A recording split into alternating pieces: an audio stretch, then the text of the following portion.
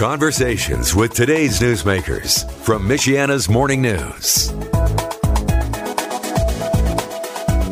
MNC News Time, 8:40. This part of the program powered by R&B Car Company with a huge inventory of quality pre-owned vehicles. Cars, crossovers, trucks, SUVs, or minivans. Shop today at rbcarcompany.com. Joining us now live on the Newsline is 2nd District Representative Jackie Walorski. The $3 trillion bailout that passed the House Friday has no future in the Senate. It came with the Heroes title attached, so it sounded like a good thing. But what was it that made the bill so partisan? Well, it was a Pelosi wish list. And, the thing that is so unbelievably frustrating about this is, she obviously elections have consequences. She's the Speaker of the House. This was her opportunity to put a wish list out there to her base in this country to signal to them and for the next 5-6 months before the election exactly the kinds of things that she wanted them to hear. The things, some of the things that were in that bill were absolutely reprehensible. And I'll tell you that it was a one-size-fits-all mandate so that it would ensure that companies like in our area wouldn't have the ability to rehire, recover, rebuild. It was sending money directly to illegal immigrants to receive direct payments by taking Social Security mandatory verification off of there. That's not the kind of stuff that Americans are looking for right now. They were going to run unemployment insurance into 2021. And if you tell any employer in our district right now that they're going to have to compete with that Social Security unemployment, with the unemployment right now, they would tell you that that's the last thing they need. They want to rehire. They want people to have their jobs back. They want to move on. They want to rebuild the economy. This did none of that. And so I drove 20 hours round trip to get there to vote no. My husband and I literally left Friday morning at 5, and then we left D.C. Saturday morning at 5.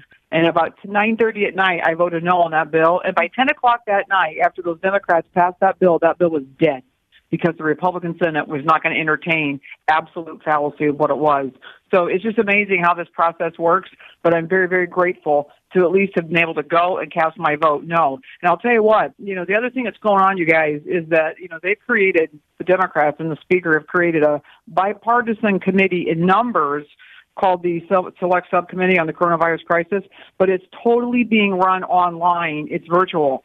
And I can tell you as a lawmaker how dangerous that precedent is. We had our first meeting last week, and we have another meeting tomorrow, our second one. Mm-hmm. And you literally, if you can't be there physically to be in the debate as a minority, you are trapped in a digital box, and they control the audio and they control the video. And you literally just don't have minority representation at all.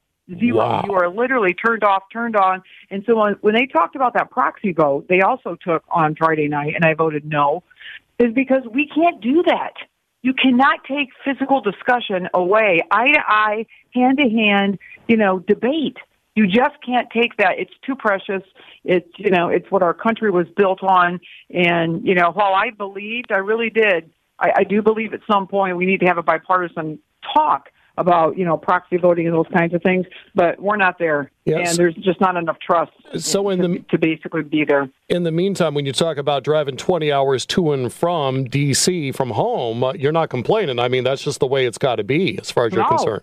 Oh, my husband and I, we were going to, there was no guarantee on flights right now. The only flight that was possible was out of O'Hare. It was United, and we held it, put it on hold, and then we got an email from them saying we could bump you at any moment, and you won't know till you get here. Well, that doesn't work when the vote is on certain day, certain time. Mm-hmm. So I will tell you this subcommittee that I was appointed to should get to the bottom of what's going on with China, and part of what this committee does should be putting all this political rhetoric aside and literally honing in on holding China accountable. That's what the American people want. That's what we all deserve. That's where this is where Corona came from. So we ought to be doing that. Instead, they've set this little committee up as impeachment too.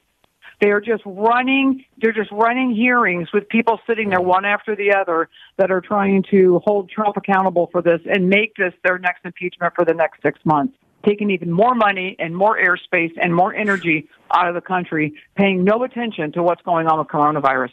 So there is interesting days ahead here with this new subcommittee, and I'm taking every opportunity I can in my little digital box of 3 minutes to make sure the American people know that this is a scheme. It's just another one of their schemes, and they have one intention right now. It's not getting the American people back to work. It's removing this president again.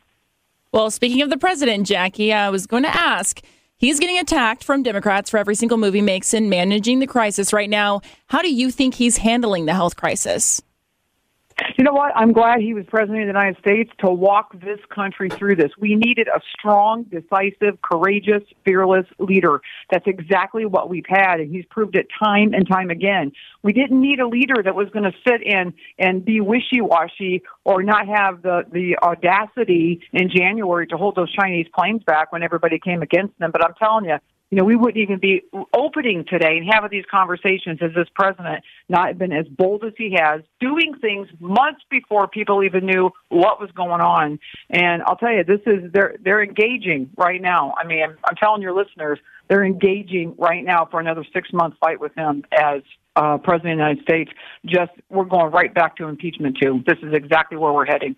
Jackie, we haven't spoken since the state of Indiana announced the Back on Track plan to reopen the Hoosier economy. Now, in less than a week, we may enter phase 3, allowing for things like campgrounds and playgrounds and pools to open and getting more customers inside retail stores and malls and gyms and fitness centers to open. Critics point out that cases are still rising, though. Is Indiana on the right path? I do believe so, John. I applaud the governor.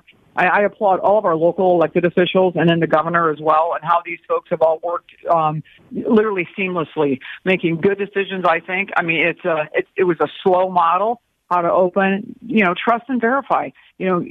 Take a step and then verify that step with facts and data, and that's exactly what we're doing. We've got phenomenal elected officials that are right there at the same time, and I think that, obviously, you guys know, I mean, you're out and about. I'm out and about a lot during the week and weekends, and I think that we're looking at like a rocket return in our local economy. I mean, manufacturing is back up; it's moving. Sales are up around the country. I mean, we really, I think, will end up being a story for the nation to see of how Indiana did this. But the credit, all the credit, you guys, goes to individual Hoosiers who hunkered down when the governor asked.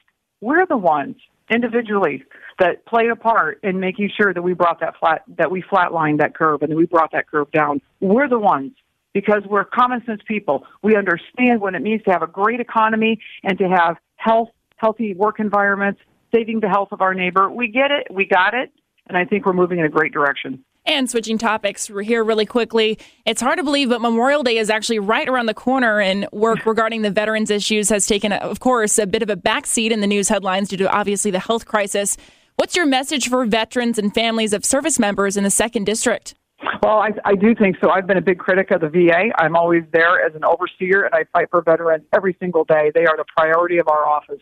And I would tell you that I think the VA has done a really good job in protecting veterans, especially, senior veterans and the comorbidity issues and some of the diseases that they face.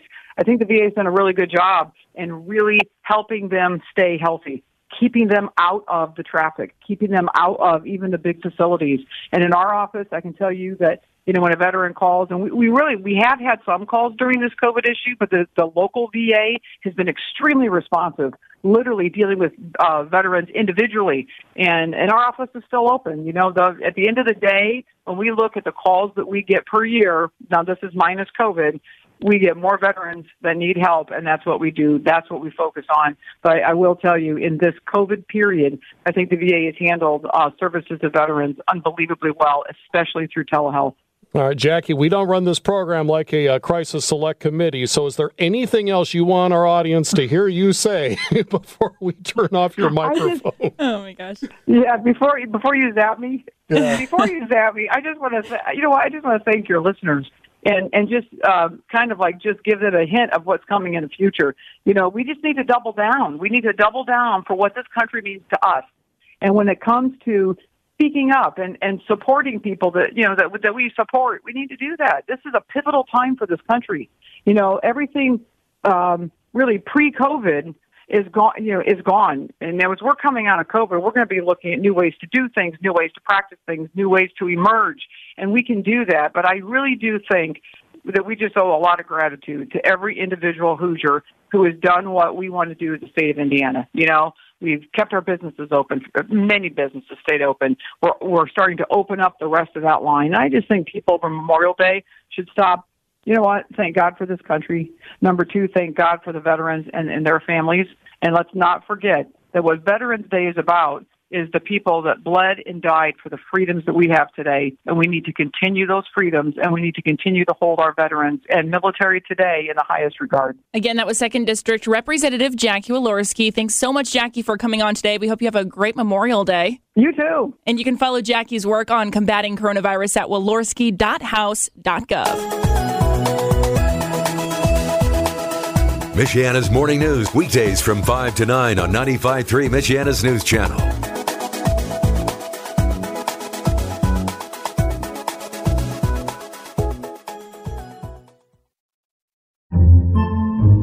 Podcasts by Federated Media. Podcasts by Federated Media.